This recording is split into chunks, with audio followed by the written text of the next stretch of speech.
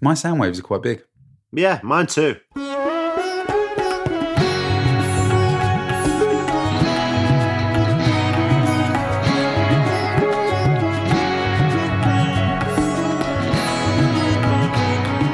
Hello and welcome to this episode of Tripology. I'm Alan and I'm here with the ever oracular Adam.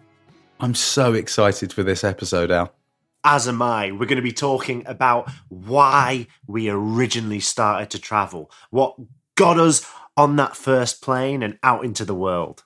Yeah, the moments that we can remember. Was there a specific moment for you that changed everything? There was a sustained moment for me. The reason why I originally went traveling was, to be quite frank, because of a prolonged state of melancholy that I was experiencing at the time. Go on. Well, melancholy was the catalyst to me getting on that flight at the age of 21. That's so young. You don't often hear about people going traveling that young. I do know that there are lots of young sort of 18-year-olds, 19-year-olds who go backpacking. But for the most part, it just turns into a big piss-up, doesn't it? And I think that for some people, that's a really valid thing in the sense that they've been working hard at university. They need some time to detox in the academically detox sense, because obviously they are toxifying themselves with a litany of alcoholic beverages. But I think, we would call that a gap year, maybe. A gap year. Oh, how do you feel about that? I'm not a big fan of the concept of a gap year, but I understand its position in culture as an academic detox for people, either before or after a university experience. Yeah. But for me, travel represented something entirely different, because for me, I was in this melancholy environment in my last year of university. I realized that I wasn't passionate about my degree. I did an English degree. And I felt like I needed something to rip me from that environment and act as this transformative spark to turn me from what I was at university, someone who was just going through the motions, getting a degree, into someone that I actually wanted to be for the rest of my life. Wow. Were you at university because you wanted to go to university? Or, like so many other people, I was at university because I fell headfirst into that environment. I just got decent grades, didn't know what to do, and just ended up there. You followed the crowd. Well, absolutely. Well, I was a kid, right? Like, I was 18 years old when I decided to go to university, and it just seemed like that's what everyone was doing. I didn't know what else to do. I mean, that is the conventional pathway, isn't it? Absolutely. That's what so many people do. That's what, or it was that, or get a job, and I didn't know what I wanted to do, so I couldn't get a job. I think you're also a critical thinker. So before leaving to go traveling, how much thought did you give it, or was it impulsive? I knew I needed to do something to allow myself to be happy. And I knew that thing needed to be monumental. Yeah, because your first trip to China, I mean, that is a world away. Exactly. And all the information I had was that everything about where I was at in the UK, in that degree, even my mental state was just not optimized in any way. I knew I needed to do something monumental in order to deconstruct that life entirely and start a new one. And I was also aware that whoever I built during that time traveling was going to be who I was from there on out. So I needed it to be good. So you were conscious of your development whilst you were developing. I took that whole, I'm going traveling to find myself, very seriously in one sense, but skeptically in another. I knew that if I went traveling to find myself, I wouldn't be there, because ultimately I was already me. I knew I would get off the plane and I would be me still. I wouldn't find myself, but I needed to deconstruct and rebuild myself. That's what it was about for me. So had you thought about traveling when you were much younger than 21? Can you remember a moment where you were inspired or intrigued to go traveling? Is it something that you had considered for yourself as a possible sort of thing to do when you had grown up, in inverted commas? I just finished my first year of university and a friend messaged me, a friend from back home, and said, hey, what you do in for your summer holiday. Let's go on a bus tour of Europe. And say what you like about bus tours. They're a very restricted way of traveling and seeing the world. But that bus tour was full of Australian people, and their enjoyment of traveling to Europe and seeing a different place, because they're from a very isolated continent. So they were traveling a long way to see Europe, and their experience of that was so infectious. I just thought, well, travel's the best thing ever. I enjoyed it. I enjoyed going on that bus tour and seeing Europe for myself, but experiencing Europe through the eyes of people from an entirely different continent was so enlivening to me. I thought, wow, I want to do this with every continent on Earth. Do you think it's fair to say that experiences you have as an individual growing up, no matter how big or small, could manifest themselves into one going travelling for a long time? I think that depends on what travel is for you. I think that people who cultivate at a young age a natural curiosity will always have an inclination towards travel. Because for me, travel is perhaps the pinnacle of curiosity. It's the absolute imperative end result of heightened curiosity. It's, okay, I'm going to search and find the things I'm curious about out in the world. It's so interesting you say that, because one of the best pieces of advice I was ever given on my travels was the words, stay curious. I love that, because I also think that travel is the overarching banner with which you can experience all your other interests. So I, for example, am partial to music. I'm partial to science. I like studying kind of world religions and those things. And all of those interests have been absolutely catered to by travel. I've seen some of the best music I've ever seen live traveling. I've been able to go and see, fossils and the most beautiful museums in the world whilst traveling. You can cater to all your other interests that you're curious about through the medium of travel. Isn't that marvelous? Yeah, it's one of those things like you don't know what you don't know.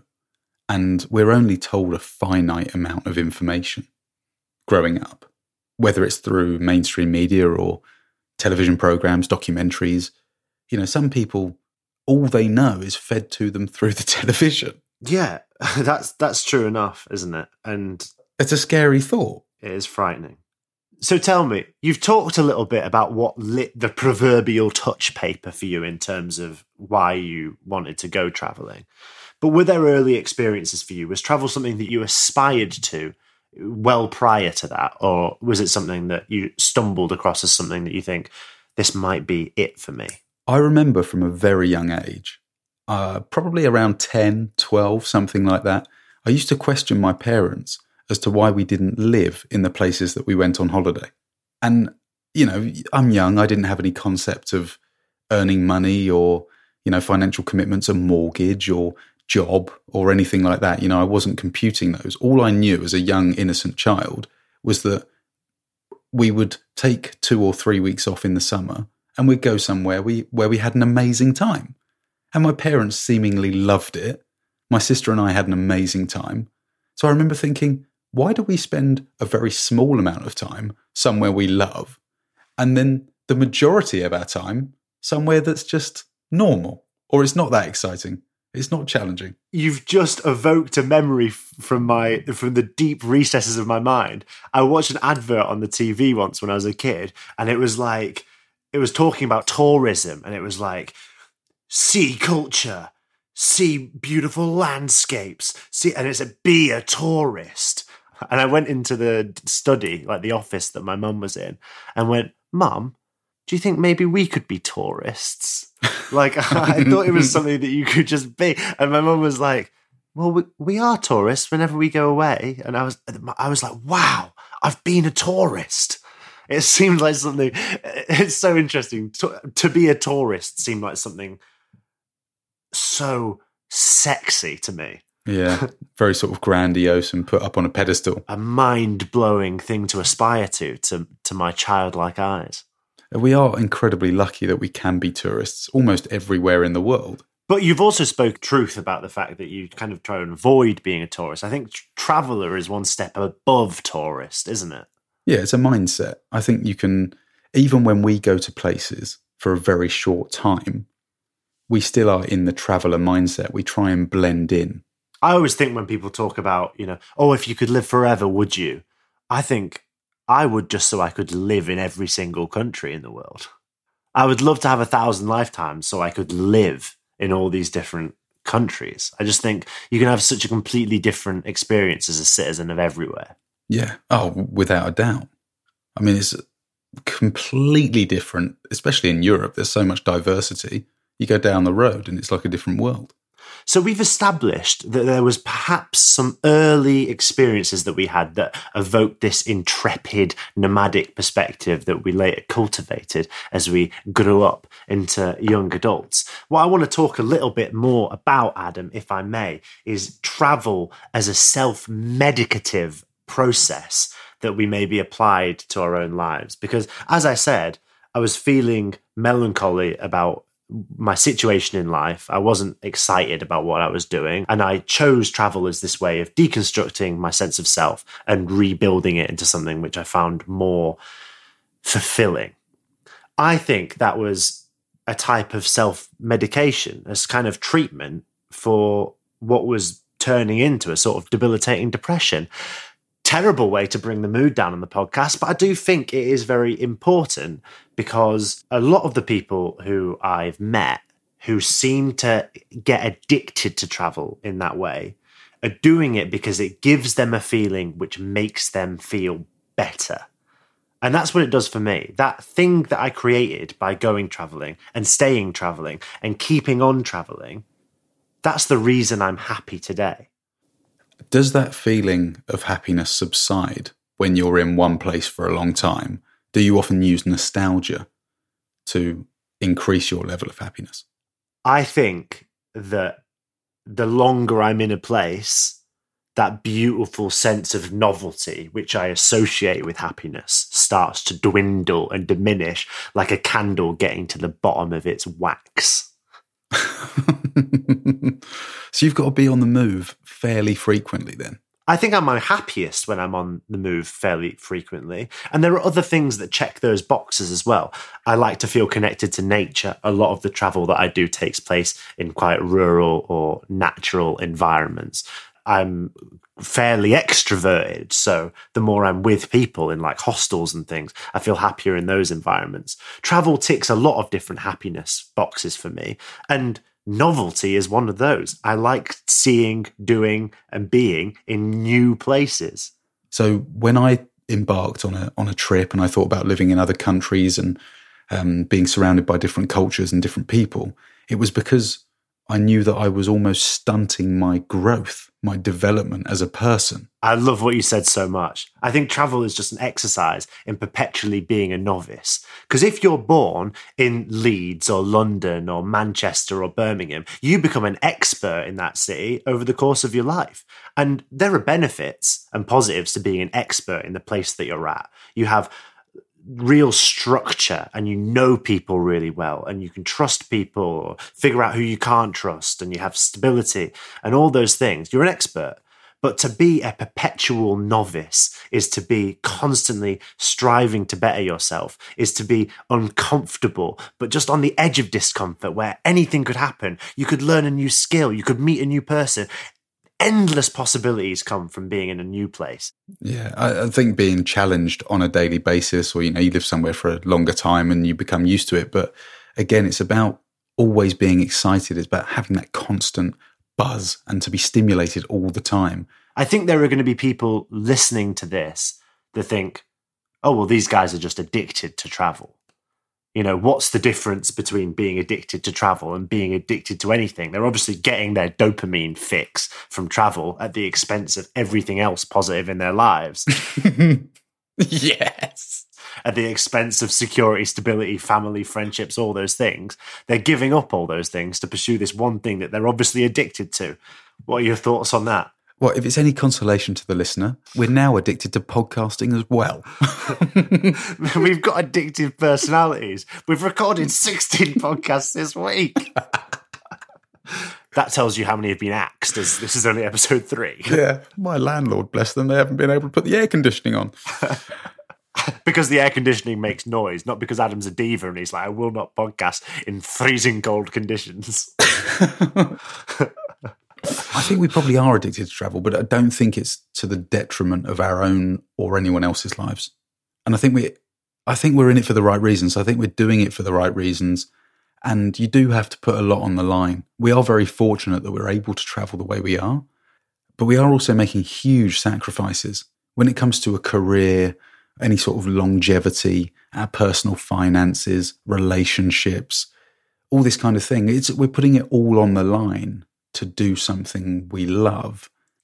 What's the difference between a sacrifice and a detriment, though? Because there's people that will hear you say, it's not to the detriment of this, but we are making a sacrifice and putting it on the line. What's the difference between a sacrifice and a detriment? We're not negatively impacting anyone else's lives. And I wouldn't say we're negatively impacting our own lives. But it's a trade-off. It's a trade-off. You've got to make a decision. It's very difficult for us to build certain relationships or have long and prosperous careers, perhaps in the same business, the same company, the same job role. But then we're striding forward in other areas, and we've deemed these areas more important to us. That's so right. And isn't everything in life ultimately a trade-off? Because the only difference between the trade-off the travelers make and the trade-off anyone sitting at a desk is making is that we've sat at those desks, so we know what the trade-off alternative is. But I think there's so many people now who would make exceptional travelers, who would love it and want to do it forever. But right now, they haven't made that trade-off, but they don't know what's on the other side of the coin. And I think living a comfortable life has got its own merits, but we're not looking for that. We're looking for discomfort. We're searching perpetually for things that challenge us, for things that will help us grow, for things that will allow us to discover. I think that in a world where travel as a vague concept is commodified and sexualized and Instagramified to a point of being completely irrecognizable from the actual activity of traveling, I think it becomes something that everyone thinks that they want to do. But thinking you want to travel and actually pursuing travel above all else are two entirely different things, aren't they? Yeah, they're very different indeed. But I remember when I was working in my job, I was in my early 20s and I'd been on a few holidays recently in the last couple of years, and I'd really started to gravitate towards and connect with people from mainland Europe. And I remember feeling very distinctly that the people from mainland Europe, so let's say we were at a bar or at the beach or whatever, and we were in a group, there were people from Russia, people from the Netherlands, people from Spain, and I really felt like they all had a connection amongst themselves, and I felt like an outsider. I felt like they had the same sense of humour, they had lived similar experiences, and I really wanted to be part of their group. I really wanted to be able to connect with them on the same level that I felt they connected with each other. And I think that's maybe what lit the Blue Touch paper and got me thinking about travelling, and I just wanted to have other experiences because they had all had other experiences. Some of them had studied in other countries, etc., worked, had sort of internships in other countries as well. So anyway, I made the decision to fly to Russia. That was my first big trip, was that I booked a one-way flight to St. Petersburg, and I ended up traveling all the way to Hong Kong, overland, through winter, on my own, and it was an incredible trip. But when I quit my job, I actually had a quarterly review with my boss, and it was very conveniently timed. We went into the room. He was someone I really looked up to, someone I loved, someone who shaped me as an employee, and I wouldn't change my experiences for the world. I admired him and he's a great guy. But I remember feeling very, very nervous and a lot of anxiety about quitting because I felt like I was leaving what could be a very prosperous and secure career in finance. And we sat down in this meeting room and I said, "Do you mind if I start the conversation?" And immediately my boss and his assistant, their ears pricked up and they went, no, yeah, of course. Yeah, of course. This wasn't in the script. No problem at all. They're pushing a red button under the table, a panic button. I said, "I've booked a one-way ticket to Russia and I'm not coming back." And it was a Monday as well. That's so funny. It was on a Monday. Oh, unprecedented. It was on a Monday. And my boss said to me, Adam, is everything okay? Did something happen over the weekend? And I said, what do you mean? And he said, do you want to talk offline about this? I said, no. What do you mean? He said, you booked a one-way ticket to Russia. Are you serious? I said, no, I've been planning this for months. I'm leaving. And they said, oh, okay. All right. Okay. Are you sure? I said, yeah, I'm going. And they said, well, all right then, tell us about your trip. And I told them everything that I wanted to achieve, what it is I knew maybe the next few months had in store for me. And they were so excited for me. And it was just like this whole weight, this pressure that I was experiencing for months beforehand had lifted off me. I was so scared about telling not just the business, but also this guy that I looked up to that had kind of taken me under his wing and I'd worked for 2.5 years. I was so worried because I felt like I was letting him down. And he was so excited for me. I remember thinking, I'm never going to get another job again if on my CV there's just this chasm of time. Yeah, I've got a bit of work experience and then there's this huge gap where I just fucking peace out and go to Russia. No one's ever going to employ me. What does that say about me? And he said, what are you talking about? Imagine if I've got another one of these jobs that I need to fill and I've got X amount of candidates who have all applied and they've done, admin jobs or they've had a bit of experience in finance, in customer service, whatever. And then I've got someone who's travelled across Siberia in winter. Like, I'm going to hire you because that's fucking interesting. Especially if the occupation is snow ploughing. Running away from bears. He's got experience. Adam, I think your experiences there and your boss's initial reaction to them is indicative of travel's position as this revolutionary, evolutionary action that you can do that absolutely subverts people's expectations and in the normalcy of life. I think that what was surprising to your boss is that far from booking a vacation or planning this or having travel as this vague, nervous little concept in your mind, you'd made a bold decision to travel in the literal sense, to take an actual trip. And I think that as you experienced, the initial feeling that was evoked in your boss was one of surprise, disbelief, concern. He asked you, is everything okay? Did something happen at the weekend? Because breaking away from the norm is often perceived as mental illness. And I think that oftentimes what's really bizarre is resolutely sticking to normalcy and the warm blanket that it provides. Why not tear a small seam out of that warm blanket, peer through it with your mind and brain and see what's on the other side? Because what's on the other side of that cotton goose down filmed warm blanket of comfort is everything else that's outside of it. So go and experience everything else that's outside of it. And to do that, I'm afraid you're going to have to get on a plane. I love the way you finished that. But of course, perhaps the most prohibitive thing, if you're making all those decisions, you're saying, hey, I'm going to take a risk. I'm going to trade off security for a truly radical evolutionary experience. The most prohibitive thing for people is just pragmatic. It's finance, it's cost. How do I actually pay for this? A lot of people don't have any money. And that was the position we were in. We were not financially well off when we went traveling. So in the next episode, I think we should maybe deal with that. A few little tips and techniques. If you're not financially well off, how can you actually get started? Because me and you both had little plans in mind to propel us further than we knew our limited finances would allow.